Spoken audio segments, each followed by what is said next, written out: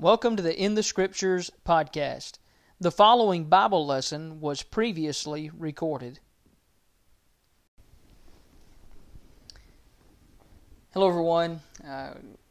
Welcome you to our Wednesday night Bible study, opportunity to open God's Word together. As I mentioned last week, these studies will be pre-recorded going forward at this time as we're back to also meeting in the building at 7 p.m. each Wednesday night. So I want to invite you to come and be with us in the building at Sandlin Road if at all possible. And then these video lessons could be just an added opportunity for you to open God's Word and study during the week. For those of you that are joining us from home, from the streaming video on our Facebook page or website, we're very glad that you're joining us and hope that you'll open your Bible and study with us tonight. In these Wednesday night lessons for over a year now, we've been looking at Bible character lessons, and in so many of those we've actually looked at specific Bible characters and learned lessons from them. In the last few weeks I have shifted gears a little bit away from looking at particular Bible characters and instead looking at character traits that you and I should put on and embody as Christians. And last week we talked about humility. This week I want us to talk about commitment. Commitment. You know, we really do have a problem in our society and in our world, and it's not a new one. This is something that has been going on since the fall of man. And it's a lack of commitment, and it shows itself in a number of ways. One of the ways that it really shows itself is in simply quitting. There are far too many instances where as individuals we are tempted to quit something. We may quit something that's of a secular nature that just has nothing to do with spiritual matters necessarily. You might have a young person who joins an athletic team, a sports team, and they get frustrated about playing time, or frustrated about their relationship with a coach, or frustrated about their poor relationship with their other teammates, or they just realize they're not very good at that sport, and they might come to a parent and say the very words, "I want to quit." And some of you as parents may have been faced with a situation like that, and you may have even looked at your child and said, "No, you're not going to quit. You're going to finish this." There are times in which maybe in employment, with a job, things don't go well. Maybe you have a bad situation, a bad circumstance, a bad atmosphere, environment. Just any number of things could happen, and you may just be at that point where you want to quit that job. And those are things that we're going to encounter in this life, and I'm not saying that there's not times in which you may need to quit. But sometimes it's too easy to quit. I think about it in my generation's time that's grown up with the internet, with video games and things like that. And I'll use video games as a specific example. But you know, you could be right in the middle of a video game, and I like the sports video games I always have growing up, and you could be right in the middle of a game and be losing and just get mad and just turn it off and just quit. And then restart it and start over.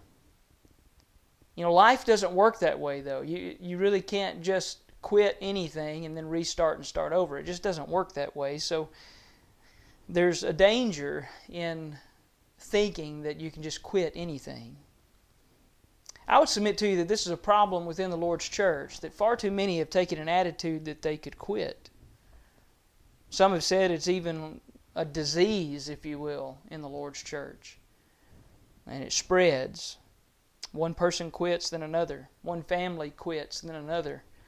And before you know it, there's so much indifference and so much complacency and so much acceptance even of quitting that many members and many families just leave the church or leave service to God on any truly committed level. Might just ask ourselves the question when we think about ourselves and our family members, are we really spiritually minded or are we more worldly minded? Have we lost the focus that we need to have on spiritual well-being, spiritual activities? You might even think about it within our local congregations and say, how many of our members, how many of us as individuals are actually committed to winning souls to Christ and growing the church and being a part of the work of the church? And it may be that the reason we're not doing those things is more or less a simple lack of true commitment. So in thinking about that, there's just a number of verses and lessons and scriptures that we could take a look at and learn from. I want to begin in Colossians chapter 2. If you have your Bible, you might open it with me to Colossians chapter 2. And in Colossians chapter 2, as Paul writes to the church at Colossae, there's a number of issues that are on the table, if you will. And Paul has faced conflicts, he's faced issues, and there have been issues about different philosophers and different false teaching that's out there. And there's an encouragement that he gives to these Colossian Christians. Colossians 2, beginning in verse 4, he says, "Now this I say, lest anyone should deceive you with persuasive words. For though I am absent in the flesh, yet I am with you in spirit, rejoicing to see your good order and the steadfastness of your faith in Christ." So he's encouraging them basically to stay faithful and steadfast in Christ. He's encouraged by that. And he doesn't want them to be persuaded by anything false. So then he goes on to say in verses 6 and 7, and this is key to what we're talking about tonight. He says, "As you therefore have received Christ Jesus the Lord, so walk in Him." And how is this? He's going to describe it in verse 7. "So walk in Him, rooted and built up in Him, and established in the faith, as you have been taught, abounding in it with thanksgiving." And then he's going to give a warning in verse 8 to beware lest anyone cheat you through philosophy and empty deceit according to the tradition of men, according to the basic principles of the world, and not according to Christ. So let's spend a minute on verse 7 in particular, because this is really the thrust of the message tonight. He's encouraging Christians to walk in Christ as you've received Christ, and the description of that is rooted and built up in Christ. If you've got roots, then there's a commitment to that. It's there. You ever tried to pull up something and try to pull it up by the roots? And this time of year we've got weeds that are coming up in our lawns and things. If you go out and you try to pull the weeds, it's amazing how some of those weeds, they're very soft, fragile plants, if you will, on top, but they have got good roots. They know how to root in and be able to hold on. And so sometimes it's really hard to pull them up by the roots because of that grip that they've got in the ground. We know how deep-rooted a tree can be, especially a mature tree that's been there for many years. And so just think about our own faith as Christians. Do we have deep roots? Are we well-rooted in our faith? And built up. It's amazing to go to a large city or a place in which there are tall buildings and just stand on the ground and look up at those tall buildings and how they are built up and how strong they clearly are to be able to stand at the heights that they stand, the size that they stand, to resist the winds and the storms, the weather. They're built up strong. Is that us in our faith? Can people look at us as towers of faith in that way, that we're strong, that they know we're standing when the winds of this life blow, when the storms come? And notice it in verse 7 also, the last phrase there, abounding in it with thanksgiving. Abounding in it. That's another thing. You may see a plant that's well-rooted, a tree that's well-rooted, and has deep roots, but on the top surface it may be very tall and very high built up. But what if it's dead? What if there's no green leaves? What if there's no fruit? And so what I see here is him showing the picture of something that's well-rooted, grown to maturity, and also abounding in fruit. And would that describe us? Would that describe us in our walk of faith in our spiritual life before God? Or would someone examine us and look at us, or would we look in the mirror and examine ourselves and say that we fall short, that we have very little root, that we have grown very little, and that we're not bearing much fruit? They're all very real things to think about. And I'm here to tell you tonight that as we really think about it and we're honest with ourselves, a lack of commitment could be the problem with all of those things. A lack of commitment could be the problem with all of those things. In Hebrews chapter 12, the Hebrew writer, coming off of talking about the great people of faith and their commitment, that's really what their faith was showing. It was by faith. They were so committed to their faith in God that they were willing to do such phenomenal things.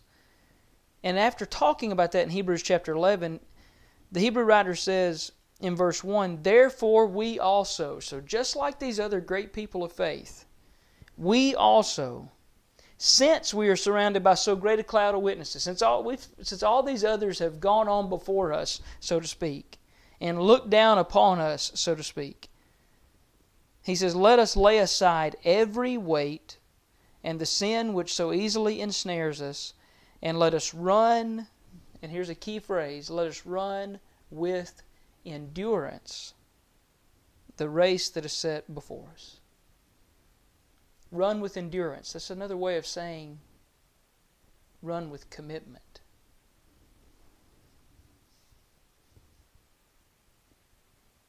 In verse 2, he says, "Looking unto Jesus, the author and finisher of our faith, who for the joy that was set before him endured the cross, despising the shame, and is set down at the right hand of the throne of God." Jesus as the ultimate example we see here of total commitment to God.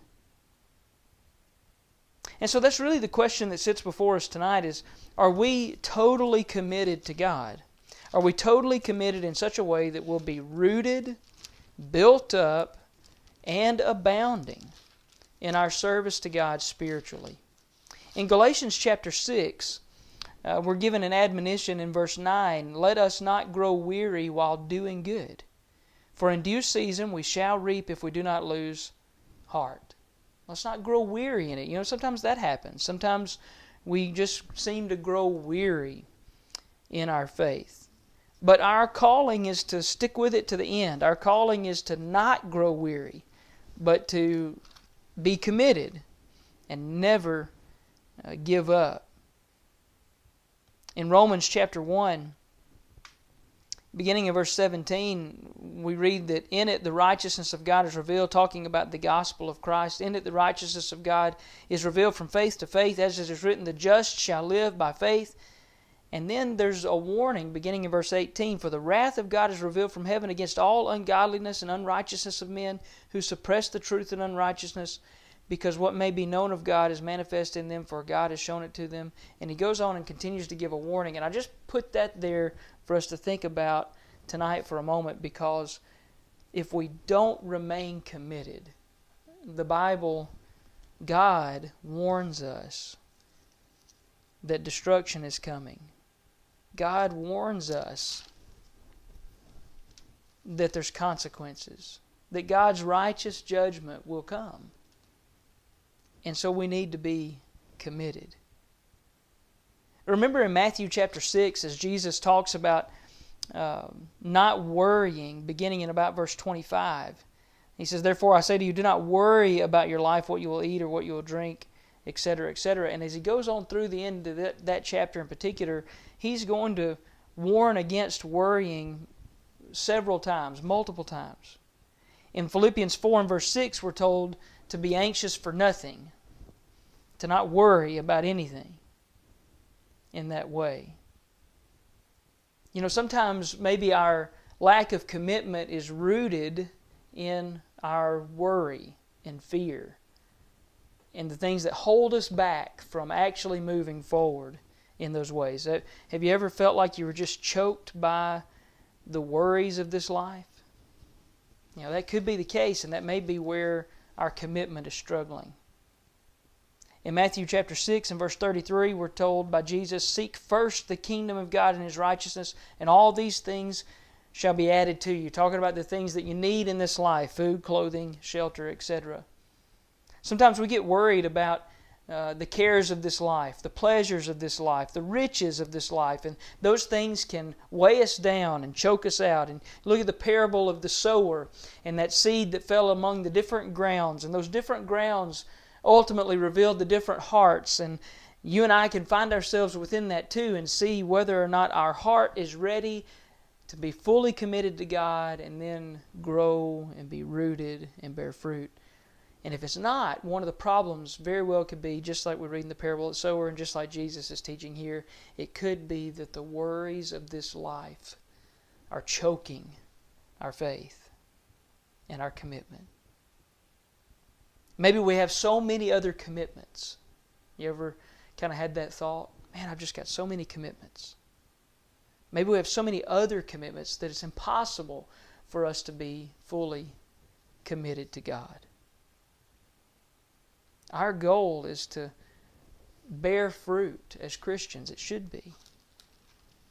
And we've got to plan for that, and we've got to make time for that, and we've got to make an effort for that. And we've got to be committed to that, or else all these other commitments will take over. I would just encourage you maybe to sit down with a piece of paper and write down all the things that you're committed to. And in looking at those things, just ask the question, now where does God fit into this? And it may be eye-opening to reveal that we're not giving God what we need to. You know, in Galatians chapter 5, we read about the fruit of the Spirit. Beginning in verse 22, the fruit of the Spirit is love, joy, peace, long-suffering, kindness, goodness, faithfulness, gentleness, self-control. Against such there is no law. And notice verse 24 and think about commitment. And those who are Christ's have crucified the flesh with its passions and desires. Crucified the flesh with its passions and desires. That's a total commitment, isn't it? In Galatians chapter 2 and verse 20, Paul said it this way. He said, "I have been crucified with Christ. It is no longer I who live, but Christ lives in me, and the life which I now live in the flesh, I live by faith in the Son of God, who loved me and gave Himself for me." I've been crucified with Christ. Total commitment.